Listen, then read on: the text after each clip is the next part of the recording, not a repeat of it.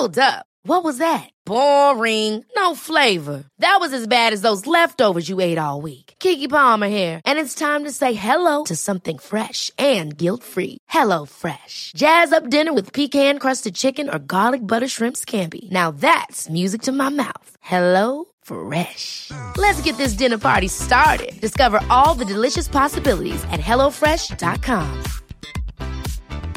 Life is full of awesome what-ifs, and some not so much, like unexpected medical costs. That's why United Healthcare provides Health Protector Guard fixed indemnity insurance plans to supplement your primary plan and help manage out-of-pocket costs. Learn more at uh1.com. This episode is sponsored by BetterHelp.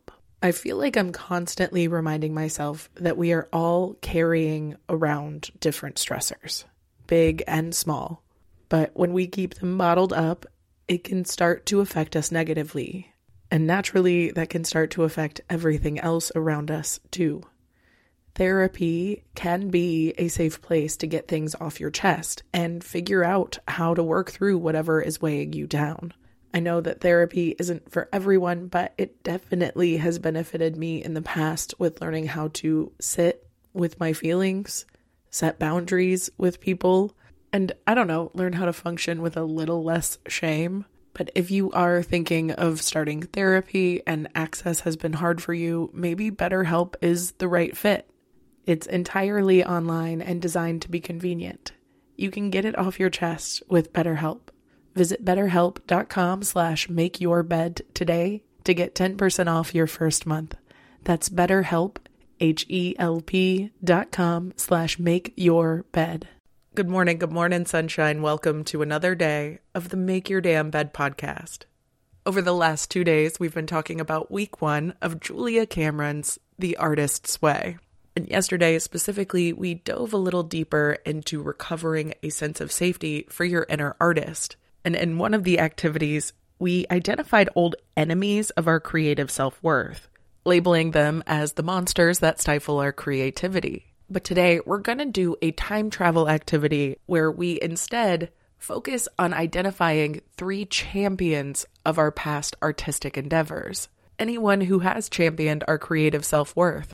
And Julia Cameron encourages you to write this down, as specific as possible, including as many encouraging words as you could possibly think of, regardless of if you believe they're true or not. And if you can't think of specific compliments you might have received, see if you can instead identify any positive memories around creativity. And if a memory does pop up, identify when, where, and why you felt good about yourself in that moment. Did someone in particular give you affirmations?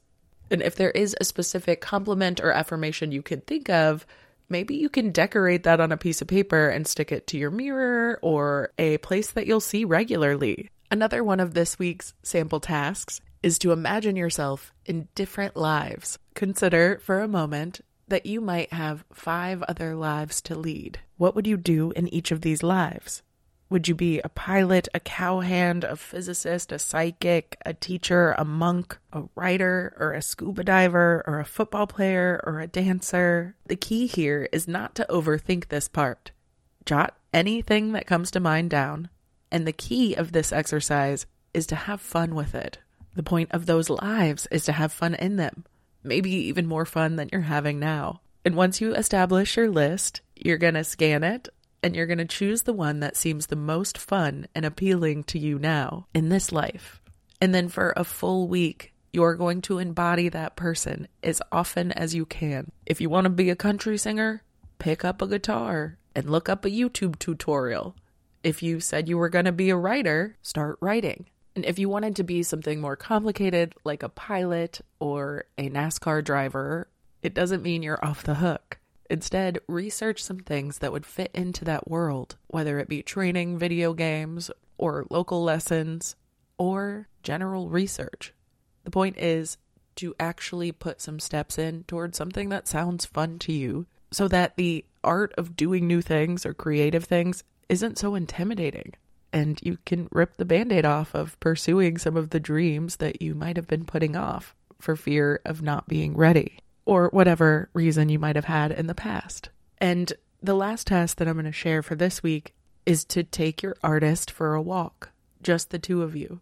So your inner child and you will go on a silent walk with no podcast, no music, just the two of you for 20 minutes to clear your head, get some fresh air, and get some insight from the quality time that you're spending together. Now, week 2 of The Artist's Way is all about recovering a sense of identity. Learning to trust our creativity can feel new for so many of us, and it is very common for our brains to perceive anything new as threatening. And when you look and feel kind of erratic and unpredictable, which is a big part of creativity, it can look and feel sometimes like you're going crazy. But she reminds us that this is actually going sane. Anytime you are getting unstuck and you are pulling free from the muck that's blocked you, that will look crazy.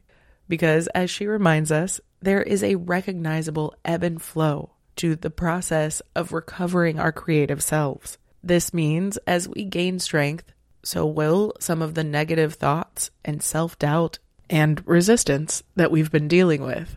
But as Julia Cameron reminds us, we must look at this as a symptom of recovery, because typically our negative self-talk is bullshit. But even though they are groundless, they can feel really convincing.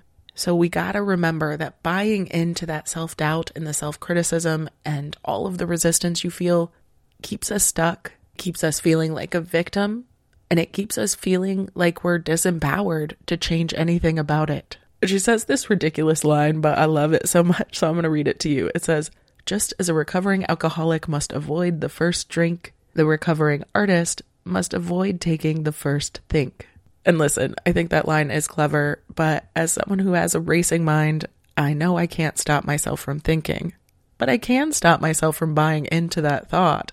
And once its effect is neutralized, I can either correct it with a direct rebuttal in the form of an affirmation or through direct action in some other way. But what is notable about self-criticism is its effectiveness in keeping us from taking action against it.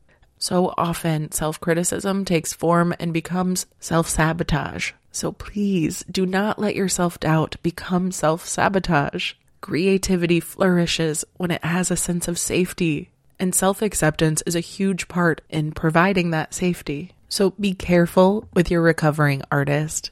Be intentional with them. And don't let the newness and the wildness of creativity intimidate you or scare you into stopping. Because the more you nurture yourself to do hard things now, the easier those things become and the more you can add to your plate without becoming overwhelmed. But nurturing a safe and fun environment for your inner artist is a crucial step in the process. And tomorrow, I'll be sharing some specific ways to go about that process. But in the meantime, just know I love you so stinking much, and I hope you have a wonderful rest of your day. And I'll talk to you tomorrow while you make your damn bed. Bye, cutie.